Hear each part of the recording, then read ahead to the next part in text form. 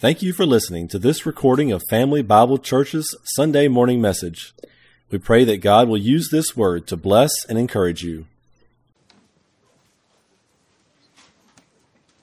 So over the last 2 weeks, we have been beginning to consider Paul's second epistle to the church of Corinth, at least the second epistle that we have recorded in God's Word. There is thoughts that he actually had other writings, but only what we have is 1 Corinthians and 2 Corinthians are the only of those writings that were found and deemed to be Scripture, God-breathed. And so as we began looking at this epistle, we have considered Paul's thesis statement from the beginning of chapter 1, where he's talking about afflictions, and he's talking about the purpose of afflictions, and that, if you would, summarizing it, that our God, our loving, faithful God, has allowed things into our life for a reason.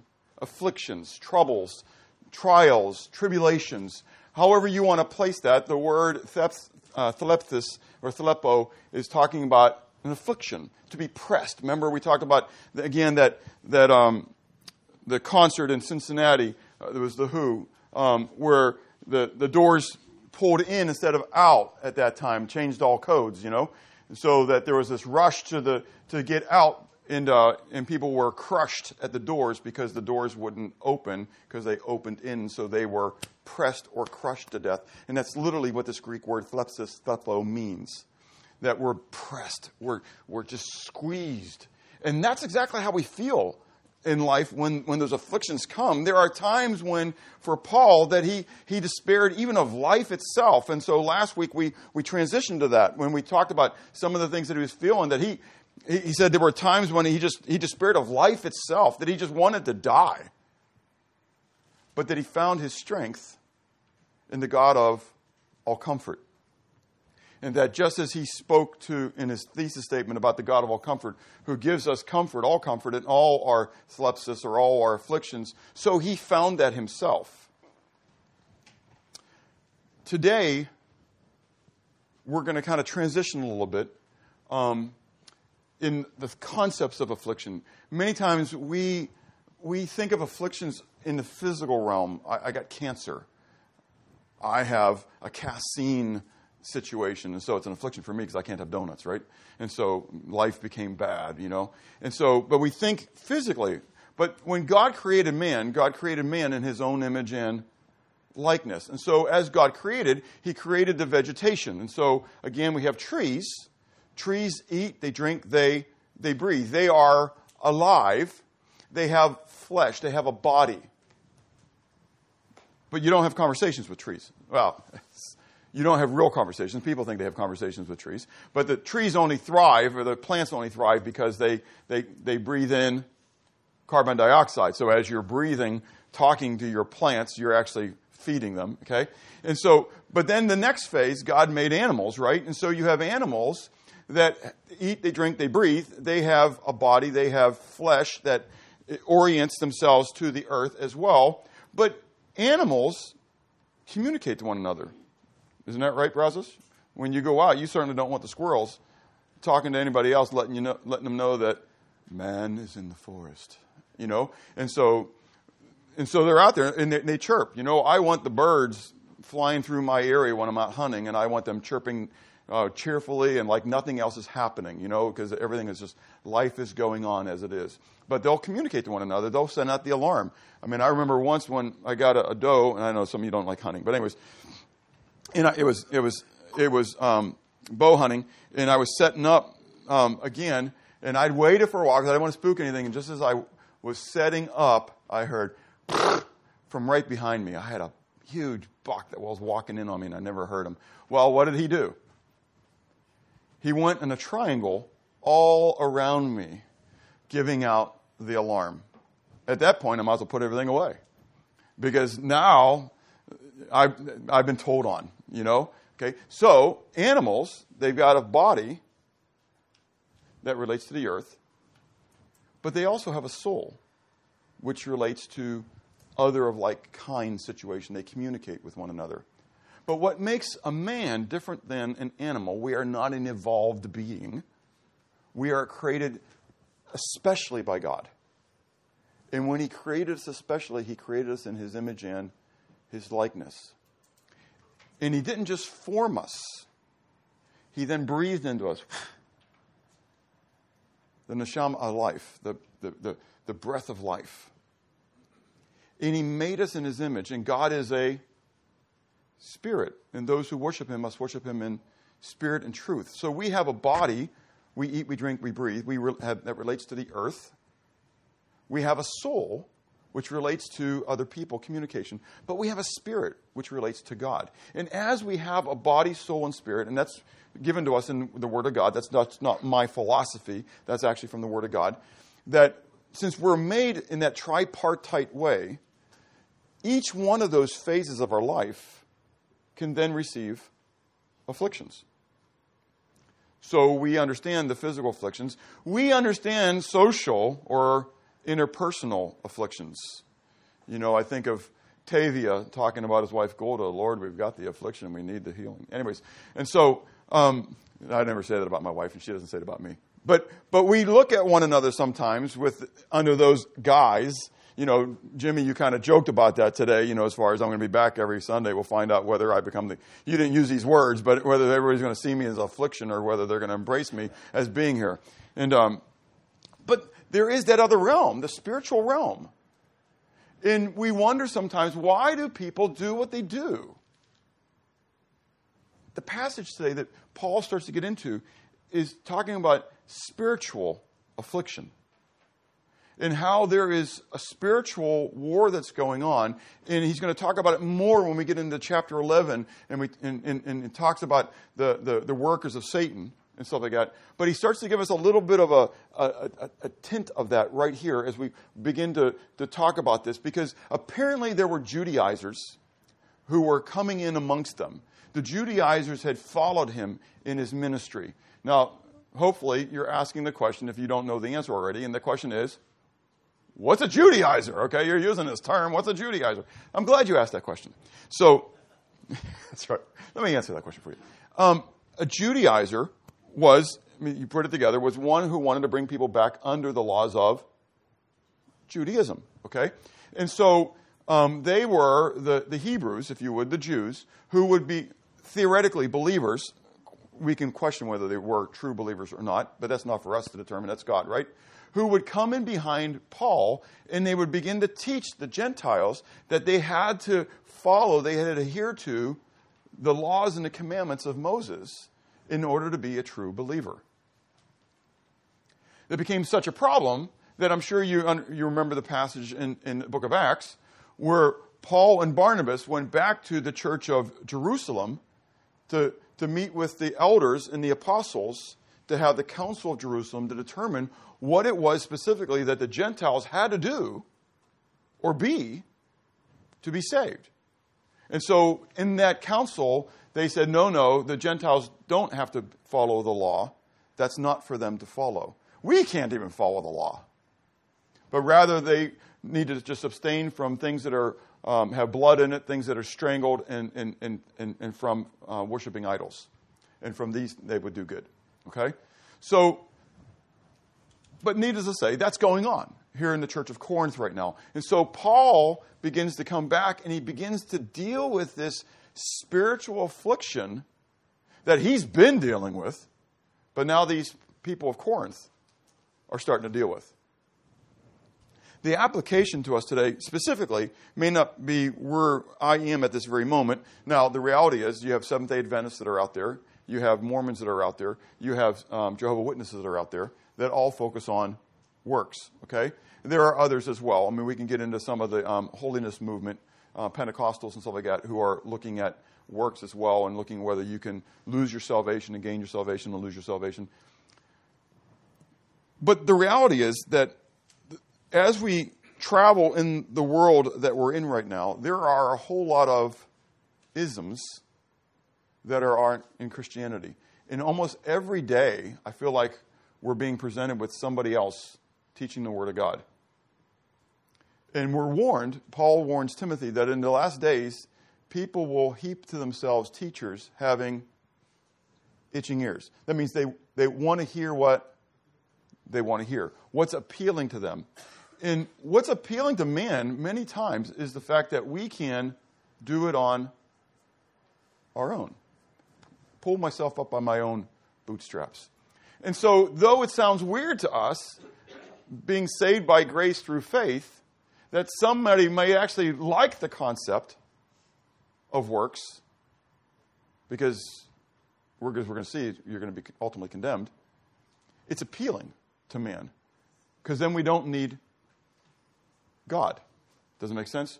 We're on our own. So in order to fully understand the passage that we're going to look at today, I really believe that we need to understand the concept of the Old Covenant and the New Covenant, which is what Paul's, I don't know if you were listening as Chuck was reading, that's what's happening here. The Old Covenant versus the New Covenant. The Old Testament versus the New Testament. The word testament really should be the word covenant, okay? So when you read that, it refers to the Old Covenant, I think in the New Testament, or maybe the Old Testament and the New Covenant, whatever. There's the exact same word. It's the Old Covenant and the New Covenant, okay? And so as we do it, we're going to spend some time here looking at these verses. So if you want to grab your Bible, okay, and go back to the book of Exodus, okay, we want to read these passages real quick, and it's going to take some time, but I think that it's extremely important for us to fully comprehend the context of what Paul is talking about here. So beginning in Exodus chapter 19, put these there. Beginning of verse 3, down to verse 5, Exodus 19. And so you have these verses on your sermon note sheet if you grab one of those, so you should know where I'm heading, okay? So beginning verse 3, Exodus 19. And Moses went up to God, and Yahweh called to him from the mountain, saying, Thus you shall say to the house of Jacob, and tell the children of Israel, You have seen what I did to the Egyptians, and how I bore you on eagle's wings and brought you to myself. Now therefore, if you will indeed obey my voice and keep my covenant, then you shall be a special treasure to me above all the people, for all the earth is mine. Go over to chapter 20. Okay, a passage that you're going to know it. Okay, and I want to tell you right off bat as I read this, you're going to know these as the 10 Commandments. Literally, the word commandment's not there. It's the word devar, which means word. These are the 10 words of the covenant. So as you have a contract between somebody, you have a listing of things that you agree to do. So these 10 words of the covenant are the 10 items that are part of the covenant agreement, okay? Beginning verse 1. And God spoke all these words, saying, I am Yahweh your God, who brought you out of the land of Egypt, out of the house of bondage. You shall have no other gods before me. Literally in the Hebrew, the word is beside me, in my presence. You should have no other gods in my presence. So it's not just having one above him. It means not having any. You shall have no other gods beside me. You shall not make for yourself a carved image, any likeness of anything that is in heaven above, or that is in the earth beneath, or the water under the earth. You shall not bow down to them, nor shall you serve them. For I, Yahweh, your God, am a jealous God, visiting the iniquity of the fathers upon the children to the third and the fourth generations of those who hate me, but showing chesed, showing mercy to thousands, to those who love me and keep my covenants. You shall not take the name of Yahweh your God in vain, for Yahweh will not hold him guiltless who takes his name in vain. Remember the Shabbat. Remember the Sabbath day to keep it holy. 6 days you shall labor and do all your work, but the seventh day is the Sabbath of Yahweh your God.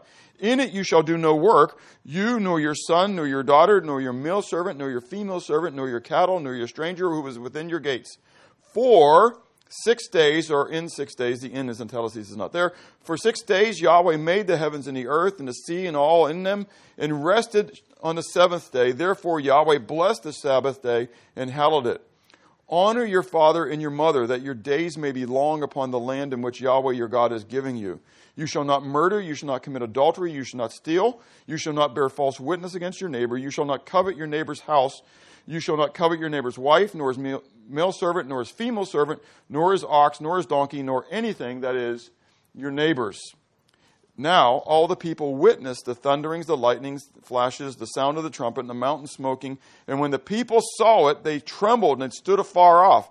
Then they said to Moses, listen to this, they said to Moses, you speak with us, and we will hear, but let not God speak with us. lest we die. And Moses said to the people, do not fear, for God has come to test you, and that his fear may be before you, so that you may not sin. So the people stood afar off, but Moses drew near the thick darkness where God was. Chapter 24. Because Moses goes up onto the mountain and he receives the law, okay? And so we see that coming back now in 24, beginning of verse 1 down to verse 7. It says, now he, that is Yahweh, said to Moses, come up to Yahweh, you and Aaron, Nadab and Abihu, and the 70 of the elders of Israel, and worship from afar. And Moses alone shall come near Yahweh, but they shall not come near, nor shall the people go up with him. So Moses came and told the people all the words of Yahweh, and all the judgments. And all the people answered with one voice and said, all the words which Yahweh has said we will do. And Moses wrote all the words of Yahweh, and he rose early in the morning and built an altar at the foot of the mountains and 12 pillars according to the 12 tribes of Israel. Then he sent young men of the children of Israel who offered burnt offerings and sacrificed peace offerings of oxen to Yahweh. And Moses took half the blood, put it in the basins, and half the blood he sprinkled on the altar. Then he took the book of the covenant and read it in the hearing of the people. And they said, all that Yahweh has said, we will do and be obedient. Drop down to verse 12. Then Yahweh said to Moses, come up to me on the mountain and be there, and I will give you tablets of stone and the law and commandments which I have written, that you may teach them. So Moses arose with his assistant Joshua, and Moses went up on the mountain of God. Drop down to verse 18. So Moses went into the midst of the cloud and went up into the mountain, and Moses was on the mountain for 40 days and 40 nights. Okay, drop to chapter 31, where we're going to see him coming back down. Okay, chapter 31, verse 18, and then we'll go into chapter 32. And when he had made an end of speaking, that is Yahweh, made an end of speaking with him, that is Moses, on Mount Sinai, he gave Moses 2 tablets of the testimony, tablets of stone, written with the finger of God. Drop down into chapter 2, or 32, chapter 32, beginning of verse 15. And Moses turned and went down from the mountain, and the 2 tablets of the testimony were in his hand. The tablets were written on both sides. On the one side and on the other they were written. Now the tablets were the work of God, and the writing was the writing of God engraved on the tablets. And when Joshua heard the noise of the people as they shouted, he said to Moses, there is a noise of war in the camp. But Moses said, it is not the noise of the shout of victory, nor the noise of the cry of defeat, but the sound of singing I hear.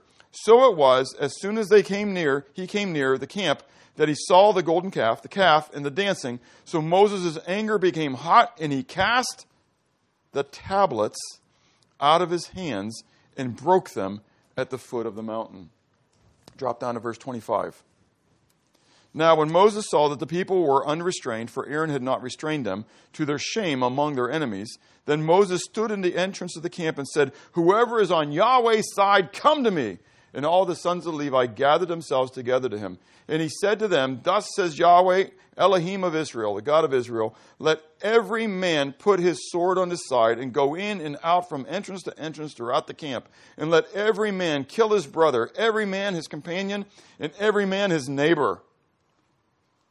So the sons of Levi did according to the word of Moses. And about 3,000 men of the people fell that day. Drop down to chapter 34, beginning of verse 1. And Yahweh said to Moses, cut 2 tablets of stone like the first ones, and I will write on these tablets the words that were on the first tablets which you broke. What's the difference between the first time and the second time?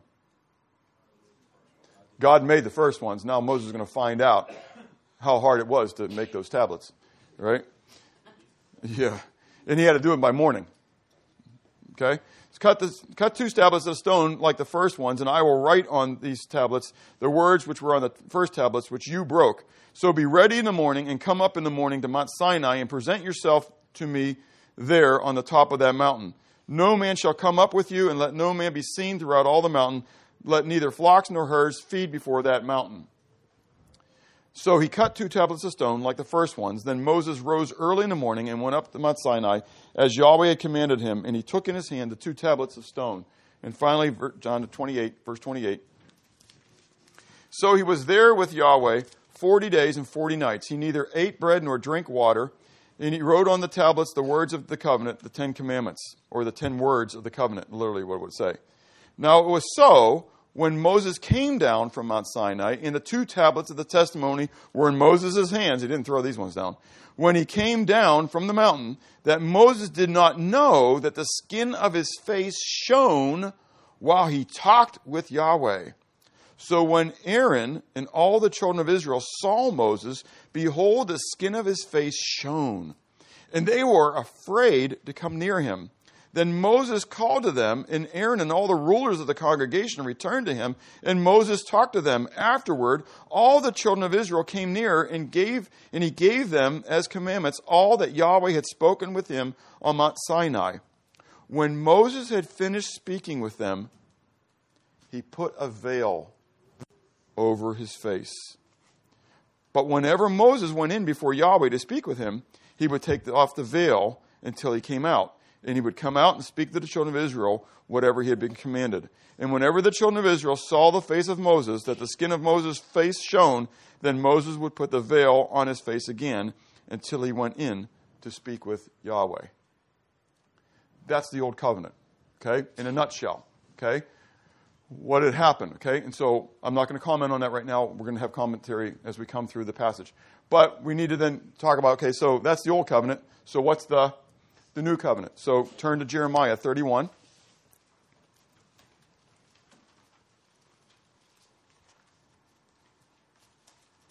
You got to love studying the Word of God. Jeremiah 31. We're going to begin at verse 31. I love when there's doublets like that you can remember things. 31:31 is the new covenant. Behold, the days are coming, says Yahweh, when I will make a new covenant with the house of Israel and with the house of Judah, not according to the covenant that I made with their fathers in the day that I took them by the hand to lead them out of the land of Egypt. My covenant, which they broke, though I was a husband to them. Remember that as we do Song of Solomon in Sunday school. That I was a husband to them, says Yahweh. But this is the covenant that I will make with the house of Israel after those days, says Yahweh. I will put my law in their minds and write it on their hearts, and I will be their God, and they shall be my people. No more shall every man teach his neighbor and every man his brother, saying, Know Yahweh, for they all shall know me, from the least of them to the greatest of them, says Yahweh, for I will forgive their iniquity, and their sin I will remember no more. Thus says Yahweh, who gives the sun for a light by day, the ordinance of the moon and the stars for a light by night, who disturbs the sea and its waves roar. Yahweh Sabaoth is his name. If those ordinances depart from before me, says Yahweh, then the seed of Israel shall also cease from being a nation before me forever. Thus says Yahweh, if heaven above can be measured and the foundations of the earth searched out beneath, I will also cast off all the seed of Israel for all that they have done, says Yahweh. The point of that is that Israel is his chosen people, right? But we see this new covenant. So what about this new covenant? So turn to Hebrews chapter 8. Into the New Testament, which really is what? The new covenant. Okay? That's what it means. Okay? And so Hebrews chapter 8, where the writer of Hebrews, potentially Paul, writes extensively about this, but we're only going to read a couple verses. Hebrews 8, beginning verse 6. But now he, that is Christ, has obtained a more excellent ministry, inasmuch as he is also mediator of a better covenant, which was established on better promises. For if that first covenant had been faultless, then no place would have been sought for a second. Because finding fault with them, he said, quote, Behold, the days are coming, says Yahweh, when I will make a new covenant with the house of Israel and with the house of Judah, not according to the covenant that I made with their fathers in the day when I took them by the hand to lead them out of the land of Egypt, because they did not continue in my covenant, and I disregarded them, says Yahweh. So on and so forth. Does that sound familiar? We just read that in the book of Jeremiah. Okay, drop to chapter 9, verse 13. For if the blood of bulls and goats and the ashes of a heifer, sprinkling the unclean, sanctifies for the purifying of the flesh, how much more shall the blood of Christ, who through the eternal Spirit offered himself without spot to God, cleanse your conscience from dead works to serve the living God? And for this reason, he is the mediator of the new covenant, by means of death, for the redemption of the transgressions under the first covenant, that those who are called may receive the promise of eternal inheritance. And now go back to the other doublet, Matthew 26, dealing with the new covenant. So Jeremiah 31:31 and Matthew 26:26 are the new covenant, the statement of it and the fulfillment of it. And you all know this passage. You hear it quite often. As they were eating, Jesus took the bread, blessed it, broke it, gave it to his disciples, saying, "Take, eat. This is my body." Then he took the cup and gave thanks and gave it to them, saying, "Drink from it, all of you, for this is my blood of the new covenant, which is shed for many for the remission of sins. But I say to you, I will not drink of the fruit of the vine from now on until that day when I drink it new with you in my Father's kingdom." The old covenant and the new covenant. It's very important for us to understand. We're thousands of years past from it. And so we live in a concept of the new covenant. And, again, many isms of the church today have the church replacing Israel. And they diminish what all the new covenant really does for us, the importance of it. But Paul, in this passage, he speaks to themselves as ministers of the new covenant.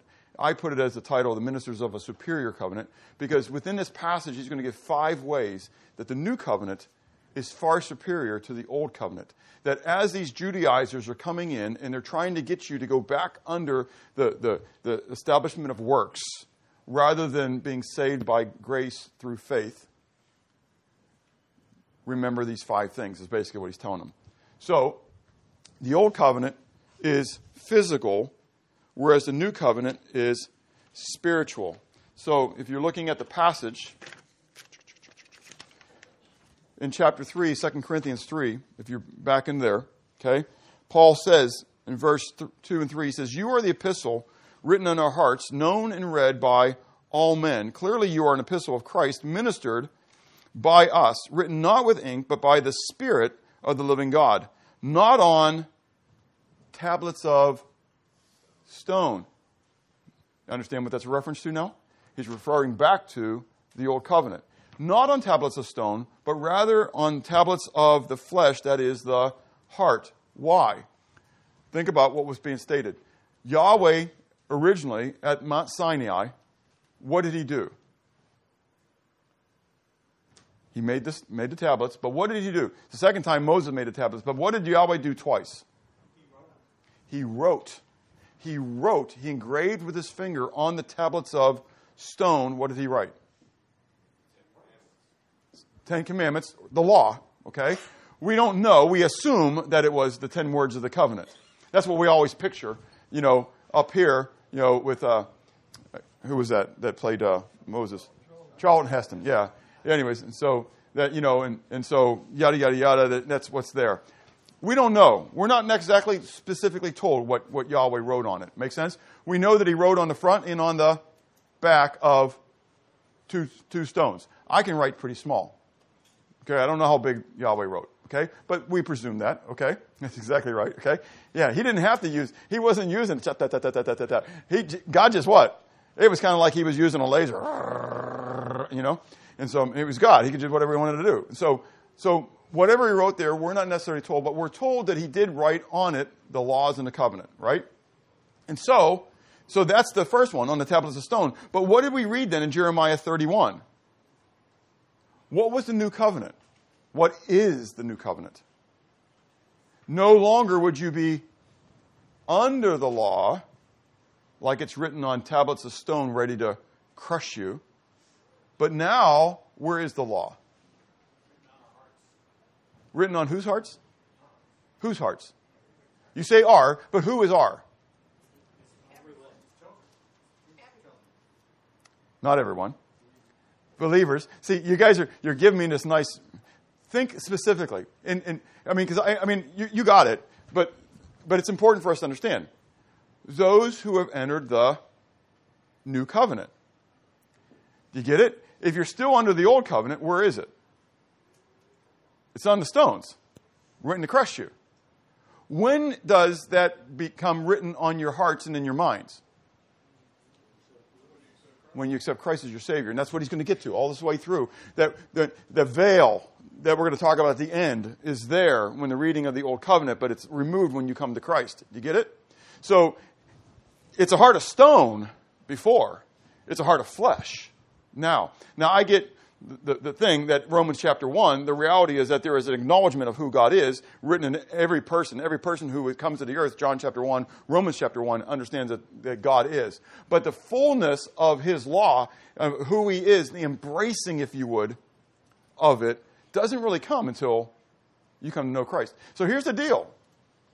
As believers, we've been taught to think of the law as Old Testament. Make sense? That's Jews. But if I am under the new covenant, if I'm a part of the new covenant, then I proselytize myself to a, if you would, Jewish covenant.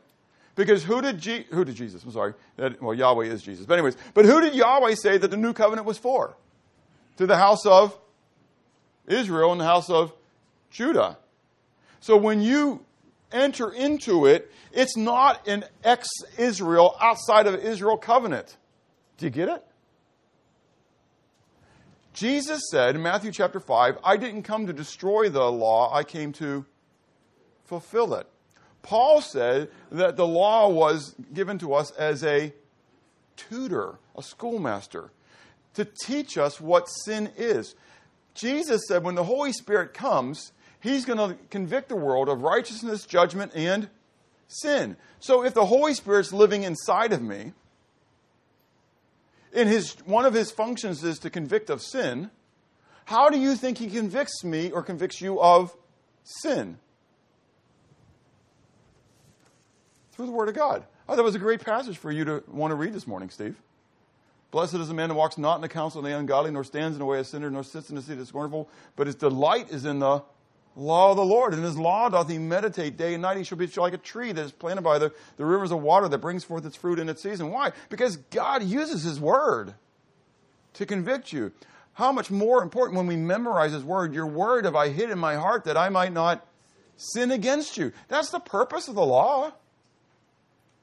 Sadly, though, without Christ, the law isn't just a schoolmaster, it's the judge.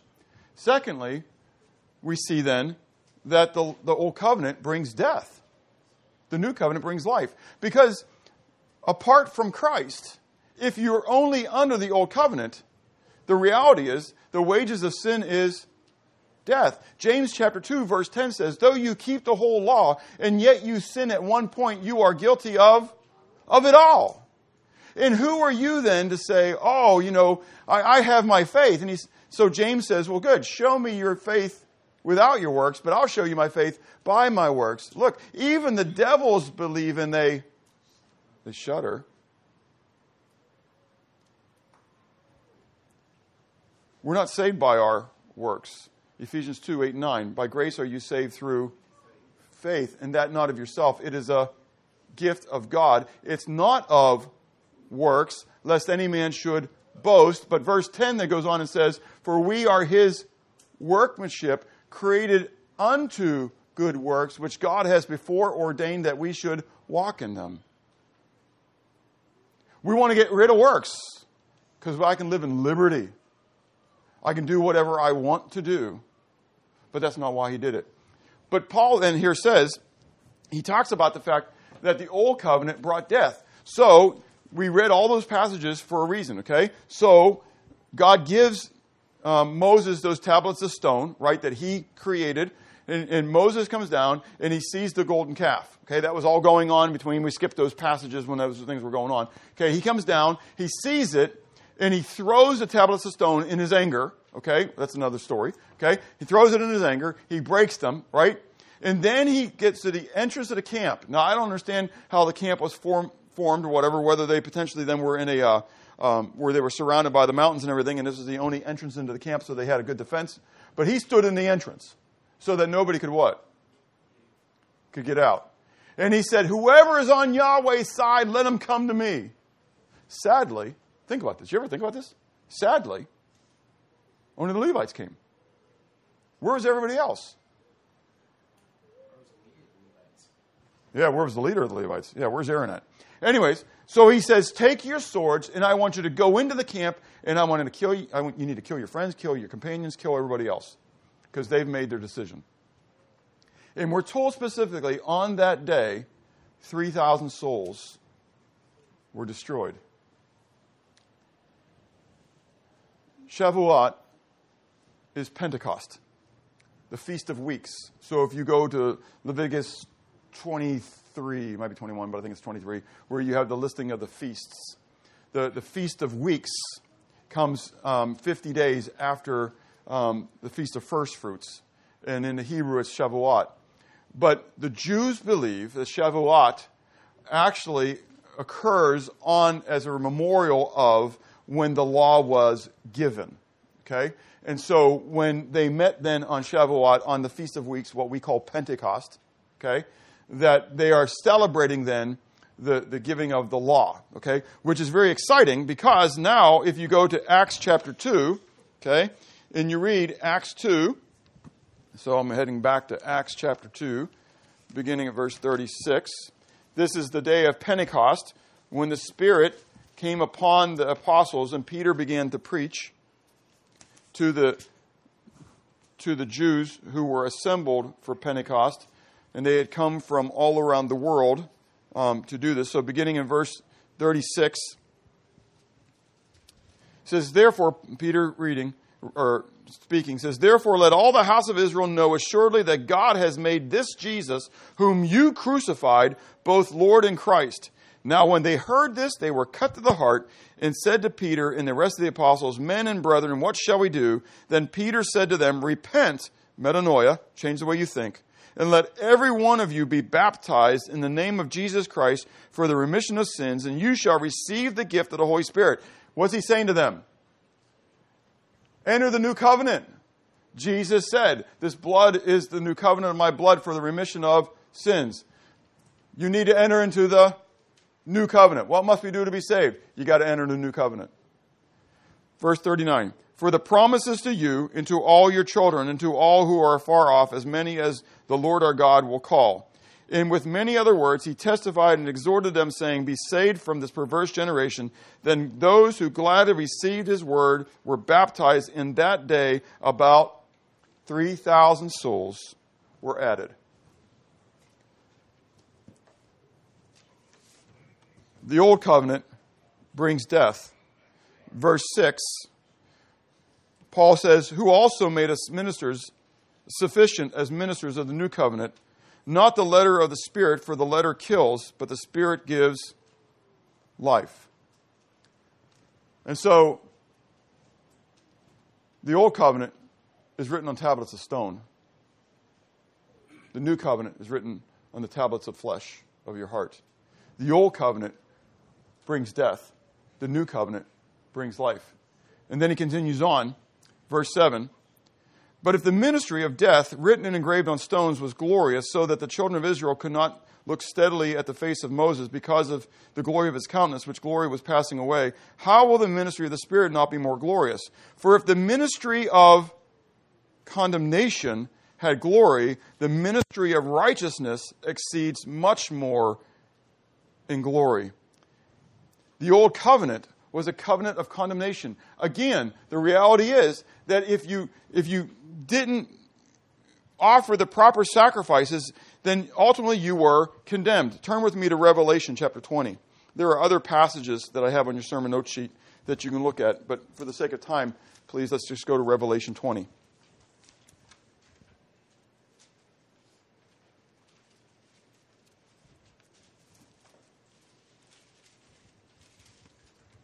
And you know the story, the account, if you would, of the great white throne that will be in the end times.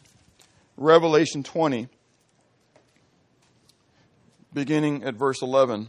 Then I saw a great white throne, and him who sat on it, from whose face the earth and the heaven fled away, and there was found no place for them. And I saw the dead, small and great, standing before God. And books, plural, were opened. And another book, singular, was opened, which is the book of life.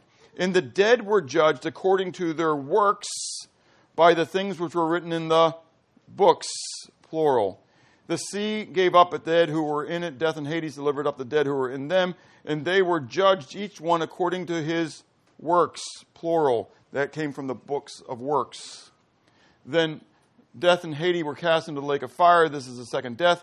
And anyone not found written in the singular book of life was cast into the lake of fire. The old covenant, following a covenant of works, will lead you to condemnation. Accepting and believing and trusting in what Christ has done for you, entering into the new covenant, brings you the next phase, eternal life. Because the old covenant is temporal, but the new covenant is eternal. And so Paul continues his comment in verse 10, saying, "For even what was made glorious had no glory in this respect because of the glory that excels. For if what is passing away, that is what is temporal, was glorious, and the law was, what remains is much more glorious. That which is done of men will one day end. That which is done of God will continue forever." But that leads us into this last thing. The old covenant is veiling and the new covenant is unveiling. And I've got to rip through this quickly. But there's so much that's here for us.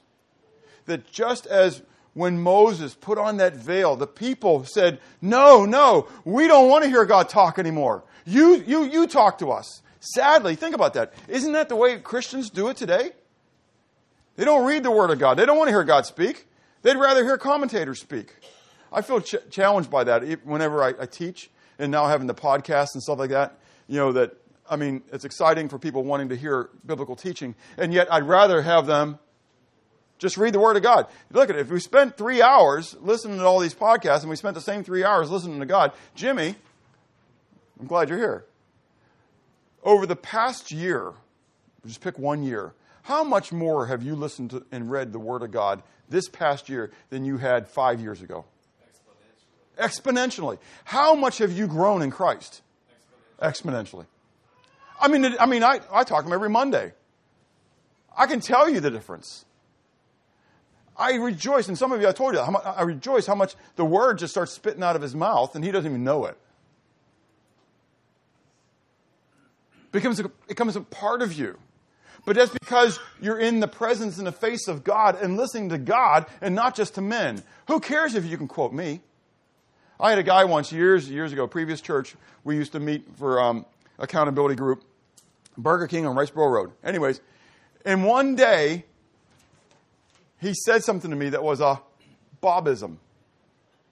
That was his term. And I said, "Really?" He said, "I got it written down here." And this is the old days of cell phones. He had a Palm Pilot. And in his Palm Pilot, he had a list of Bobisms. That's scary. That's really scary. I hope you have a list of verses that you're memorizing, not Bobisms. Quote me, it means nothing. Quote Christ. Faith comes by hearing, and hearing by the rhema of God, the Word of God. It's exciting. Anyways, so the mystery of the plan. So in this unveiling that we have in the new covenant, that there's a veil that's put over the face of the people that they don't see things. And so I'm going to just run through the outline here real quick, and you can be reading this in 2 Corinthians 3, verse 12, down to verse 5. That's the reason we went to verse 5 of chapter 4, because it's all talking about this veiling. But it's talking about the mystery of the plan regarding redemption and regarding liberty. Look, this is a big deal. Again, Paul said that this was a mystery that was given to him that he could expound to everybody else. And so as we talked about it in Sunday school a little bit, I don't know whether Solomon and David really comprehended fully what God had planned. They got little pieces of it. But we're told by Peter that even the angels marvel because they look at this thing and they go, wow, this is incredible, because Jesus didn't die to redeem them. Think about it. They got one chance, they blew it, and they're gone. They're demons now. The demons were angels. Do you get it? They chose to follow Satan once and gone. You fall, stumble, and Christ continues to what? Forgive you. How many times should I forgive him? 70 times 7. Oh, really? 49 times. 70 times 7. 490 times. No, what he really meant by that was forgive them like I forgive them. That means what? Never ending.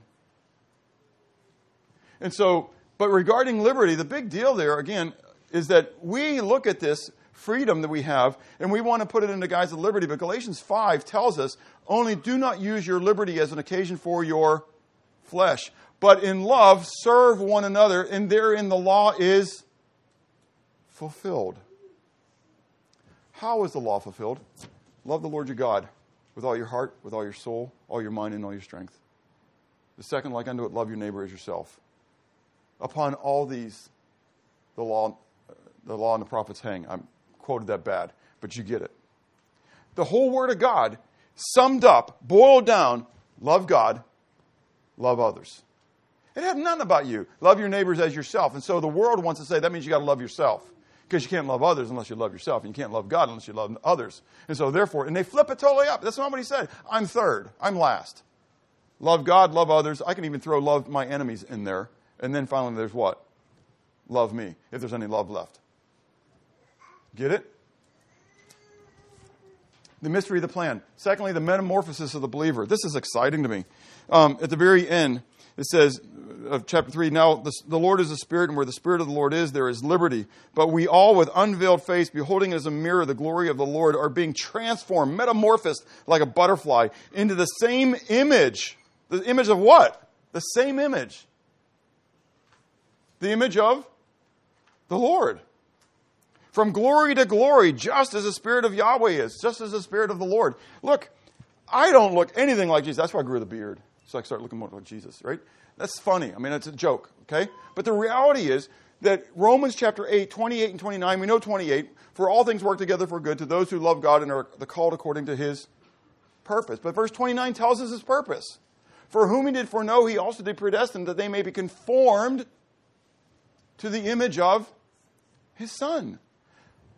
God, who began the good work in me, will continue to perform it till the day of Christ. Do you get it? God is doing a transformational work in the life of Bob.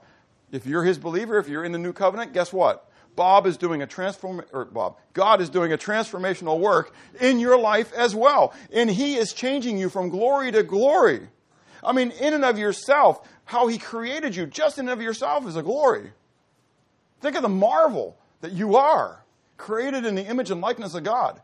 But he's doing a greater marvel in not only that how he created you, but he's now transforming you spiritually.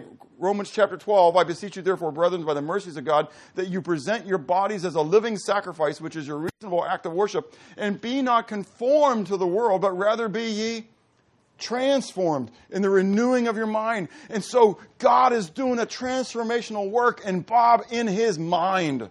He's changing the way I think. Repentance. I changed the way I thought in a snapshot, in a moment when I came to Christ. But that process of changing the way I think has continued to go on. And he's working this transformational work in me, and it's a glorious thing. You may not think so, but you should have known me 35 years ago, you'd think it was. Rodney, you knew me back then. Am I different? A lot. God is doing a work, and I think that's the work that we don't get. That's the testimony, that's the witness that people see. Do you get it? We are that living epistle, as he's talking to the Corinthians in the beginning of the chapter all about. You are the epistle. You are the word of God that people see. Even when you don't open up your mouth, they see you different. That's not what he would have acted. That's not what he'd done 20 years ago. Or maybe he would have done that, but he wouldn't have came back to me and apologized. you're being transformed. Anyway, I've got to keep moving on. The message of the gospel, the manifestation of the light of the truth, and then the veiling of the light of the gospel. That there is a spiritual war, again, going on. Remember, this is all about spiritual affliction. There's a spiritual war that's going on. And Satan, he is the god of this age. He is blinding people from hearing the word. Now, here's the deal. God is still what? Still in control. He's still sovereign. He allows Satan to be able to do that. Because man is made in his image and likeness, and we have the opportunity to respond. We then, on the other side, are told to be like the city that is set upon a hill whose light cannot be hid, so that people can see the glory of God and come to him and glorify the Father. Do you think the enemy is sitting on his hands? Do you think the enemy is all worried about all the little frivolities in life? No. This is life and death. This is a battle to the end. This is all about eternity.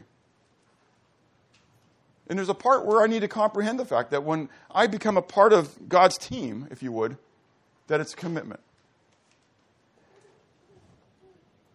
And I want what God is doing in my life to be seen by others. Back to our theme. Many times that happens through afflictions. That the epistle of Bob, if you would, is seen how Bob goes through the trials and tribulations of this world. What Bob thinks about spiritual afflictions or truth, if you would. That matters to people. If spiritual truth doesn't mean anything to you, it won't mean anything to anybody else. You got to live it. So in the end, do you believe that eternal life is dependent upon your ability to adhere to God's or your own law? I did. That's how I got saved. When I began to read the book of Romans and I began to realize that that was me, that I was trusting in my own works, the ability to keep to my own standards and my own laws, and God allowed me to break my own. And I began to realize that if I couldn't live to my standards, how could I ever live to God's standards? If you're trusting in your own ability, it's only going to lead to condemnation. Have you accepted the free gift of God, which is eternal life? The wages of sin is death, but the gift of God is eternal life through Jesus Christ our Lord. What evidence in your life is there that you truly know God? So people are looking at you and they're going to put you on trial. How do they know that you're really his? Is it because I got a beard? I'm trying to look like Jesus that way? That's silly. Where are you in that transformation process? Are you a willing vessel? Do you want to be conformed to the image of Christ? Or do you kick and fight and fuss the whole long way? Is there then a need to change the way you think, repent, metanoia, and therefore change the way you act? Let's pray. Father, thank you for your love. Thank you for your goodness to us. We know that you have a plan and a purpose for our lives. You desire to shine through us. That's why you are doing the work in us, Lord, that you are conforming us to glory from glory to glory so that you might shine in this world. Lord, I do ask that you would shine through me. Lord, help me, in spite of me, to reveal your glory. I pray this for this assembly, Lord, that you would help us to be a light in this neighborhood, in this community, in each of our neighborhoods, in the Southeast, in our region, in our country, and through the world. Lord, as you used just 12 men and then 120 in an upper room, and from them thousands upon thousands and millions, Lord, that I know you can use just a little assembly like us as well, as long as we're willing vessels. Help us to be willing. In Christ's name, amen.